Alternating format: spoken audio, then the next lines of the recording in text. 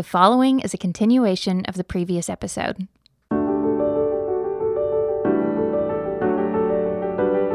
Welcome to the Yellow Balloons Podcast, a collection of teachings to help you navigate the transformational possibilities of a God-centered perspective.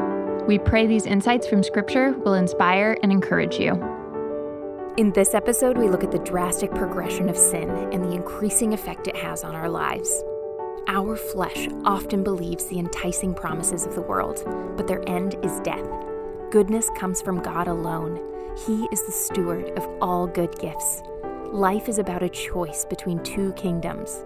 Will we follow God and His offerings, or the ways of the world? So we'll go into that now. Verse 13, let no one say when he's tempted, I'm tempted by God, for God cannot be tempted by evil, nor does He Himself tempt anyone. But each of us is tempted when he's drawn away by his own desires and enticed. And then when desire has conceived, it gives birth to sin, and sin, when it is full grown, brings forth death. So now we're going to have a pregnancy and a delivery, and then raise a child. That's what this analogy is here, okay? How does the pregnancy happen? There's a conception. Yep. How does the conception happen? You have a temptation, and where's the seed come from? The temptation you see, but where's the seed? Where's the fundamental problem? Is it from outside? It's already in there. Okay? It's already in there. The basic problem we have is already within us, and it's our sin nature. Okay? So the temptation gives us nothing but opportunity. All it does is show us an opportunity. And so we have the opportunity, and we receive that opportunity, and then sin is conceived. So now we have the baby growing in us. Now, at any time we can set that aside. Okay? But we can't say, I'm going to ungrow that baby. Or we can't say, well, I don't have that nature anymore. We can say that. It doesn't work. Okay? And we can't just say, I'm going to get rid of that nature. That nature's always there. So what do? Well, we'll get to that. So we're tempted when we're drawn away by our own desires and is enticed. So that's where the conception happens. And then sin grows up. So we harbor this sin. We allow it to continue on. We probably defend it. We spiritualize it. You know, I'm not angry. I'm just righteously indignant. I'm not creating divisiveness. I'm just standing for truth, which can be true. You know, truth is divisive. But we will use good things to justify bad things. That's what we do as humans. And we'll probably blame others. You know, this isn't my fault. My parents dropped me on my head or something like that. So we cultivate the sin. And now we get nice and pregnant. And then we give birth. And now the sin is out in the world. Now we're in full scale growing it up, nurturing it. And then it grows up and becomes death. Because the result of, the wages of, the consequences of sin is always death. Death. What kind of death? Could be spiritual death. Could be physical death. It was spiritual death with Adam and Eve. We inherited that. We get new life spiritually when we believe on Jesus. But the experience of the new life depends on walking by faith. And our salvation, if you will, our deliverance from that death, has three distinctive phases. It has a phase of being born, which is a new nature, and then the experience daily of walking in the wisdom of God, walking by faith in the daily life, and then ultimately getting shed of our rotten flesh and getting a new spiritual body in the new earth. So that process is what we're in the middle of at this point in time. So it's full grown, it brings forth death. And then verse 16, do not be deceived, my beloved brethren. Every good gift and every perfect gift is from above and comes down from the Father of lights, with whom there is no variation or shadow of turning. So why do we usually see something that's tempting and say, wow, I would like to have that? What's usually our thought process? What can I do to get it? Why do I want it? Well, maybe because somebody else has it. Yeah, what? I need it.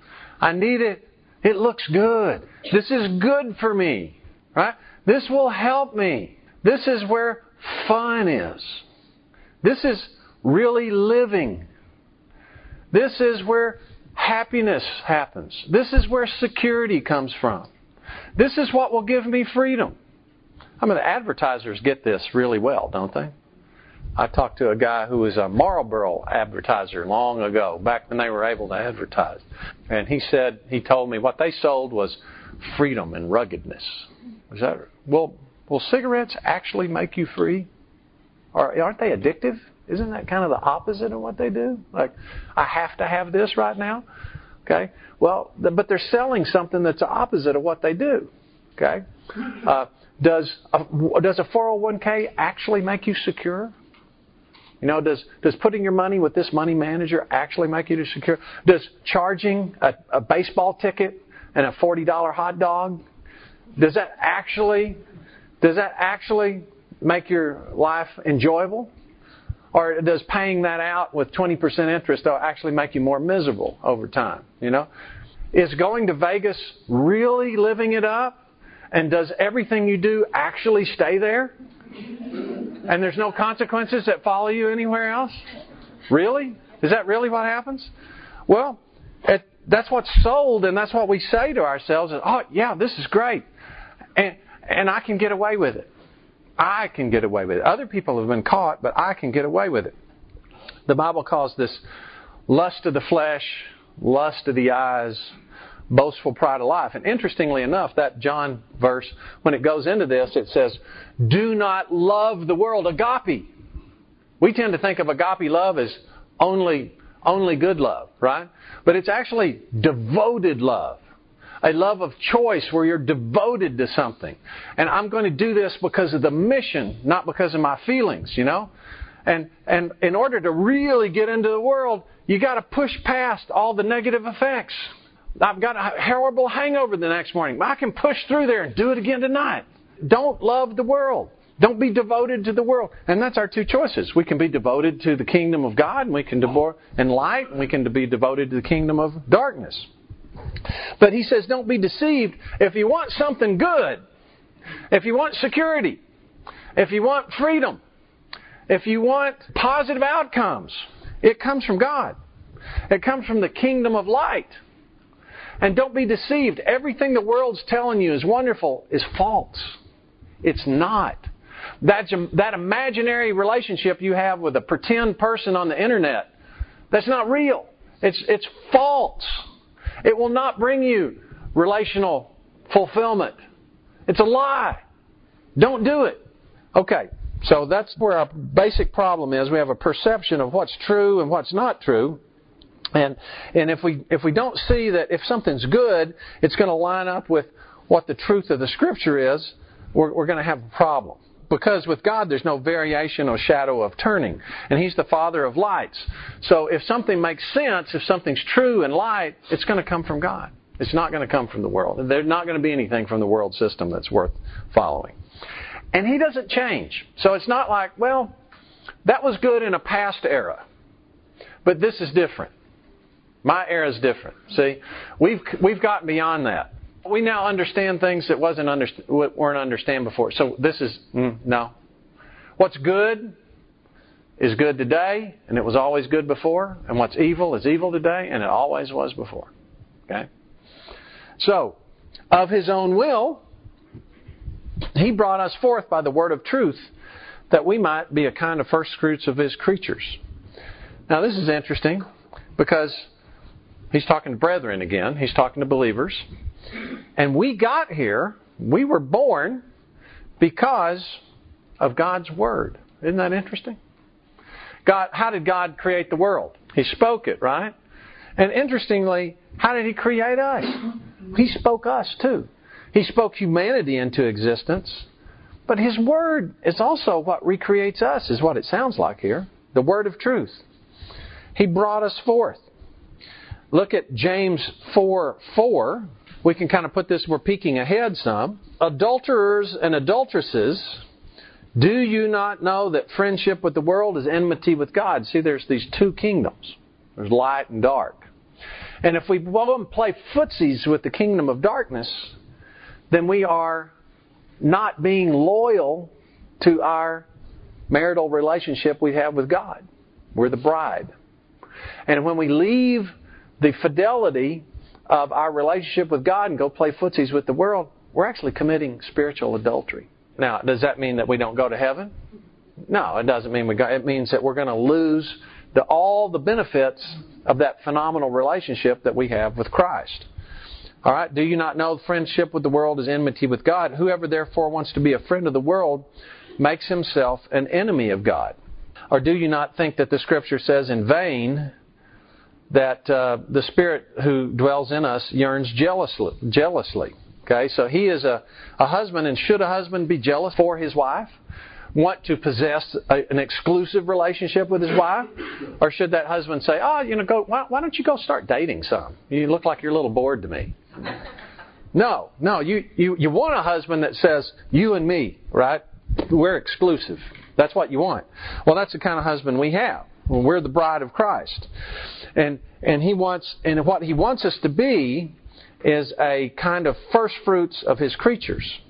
So the first fruits is the best of the harvest. Now, this is a concept that runs all the way through Scripture. It's the first part of the harvest. Now, think about it where you don't live in a society where everything's frozen and you have grapes from Chile in the winter and there's always fresh produce and stuff's grown in greenhouses and trucking and everything's fresh. Think about it if you're in a society where you live off of stuff that was canned or salted or pre-cooked all year long, and now the harvest comes in and you get that first taste of something fresh again. So that's what you need to be thinking about with first fruits. That was a pretty cool time of year. Fresh tomatoes again, instead of canned tomatoes all year long or whatever. Fresh figs. So this is like the best part. Okay, the best part of His creation. So that's God's goal for us, is to be a kind of first fruit of His creation. Because humanity is the part that's made in the image of God. We fell. And this restoration that we can experience through this new life, new birth, and then subsequently this walk of faith is something that's a first fruit. It's the best part of creation. This is the part that God really likes. So when we go through these difficulties, these tests, and we pass, the teacher's really happy. When we are doing what God asks us to do, it's just like the first orange of the year to God.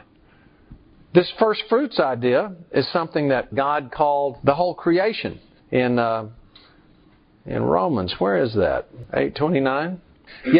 Yeah, so we have another birth here. Verse 18, same idea James has. So Romans 8:18. I consider that the sufferings of this present time are not worthy to be compared with the glory that will be revealed in us. So the same idea that difficulty in training or being a soldier or something results in winning. So the sufferings I'm going through, Paul's sufferings are pretty gruesome.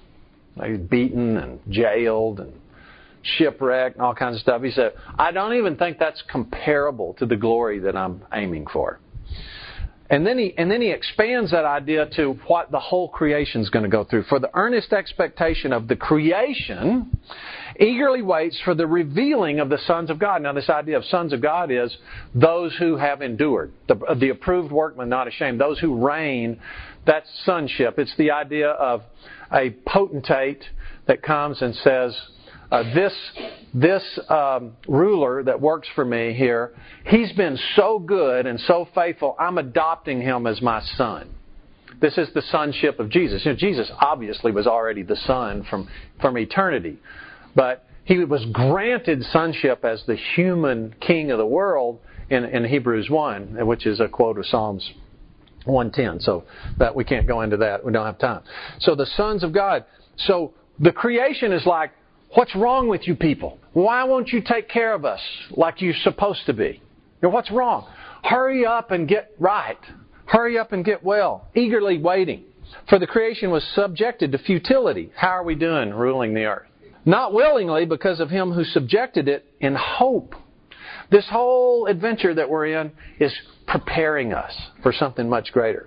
Because the creation itself will also be delivered from the bondage of corruption into the glorious liberty of the children of God. See, this new earth that we're going to go to, it's an earth of freedom. It's an earth of liberty.